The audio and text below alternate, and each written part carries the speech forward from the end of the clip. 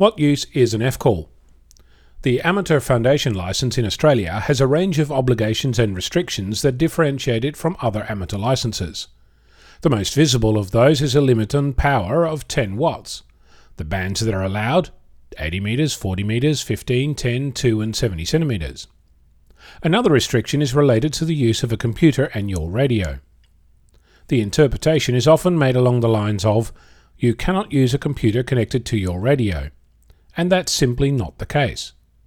The current LCD, as of January 2014, says the licensee must not operate an amateur station using automatic mode or computer-controlled mode.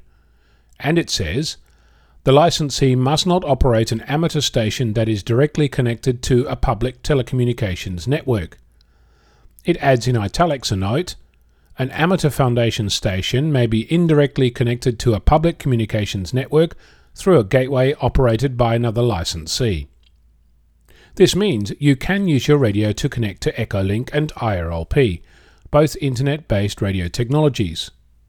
What you cannot do is run an Echolink node on your computer, connect the computer to the radio, and have incoming connections activated by somebody over the internet.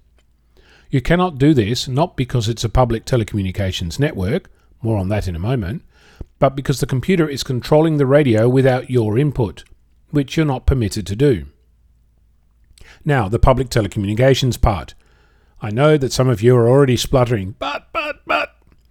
The amateur station isn't directly connected to a public telecommunications network.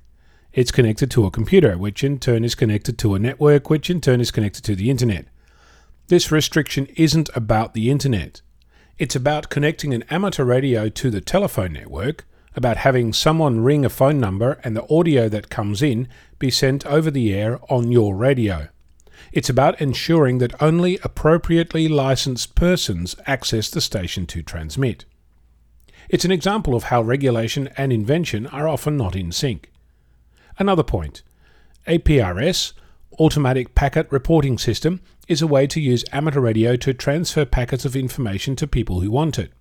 For example, it can be used to report a GPS location, the state of a battery at a repeater site, the reed switch on a security door, whatever you can dream up. As a foundation licensee, you cannot use the digital mode to send packets using your radio, but nothing prevents you from using APRS on your phone. This has nothing to do with your amateur license or with the ACMA. It's a system built and used by amateurs, but if you're not using your radio, you're good to go. Also, there's nothing stopping you from listening to packet radio. You might even pick up an ArduSat or two and help out school science in the process. Other modes you might look at are PSK31, RTTY, JT65, WSPR. The sky is the limit when you listen. Go forth and have fun. I'm Onno, VK6FLAB.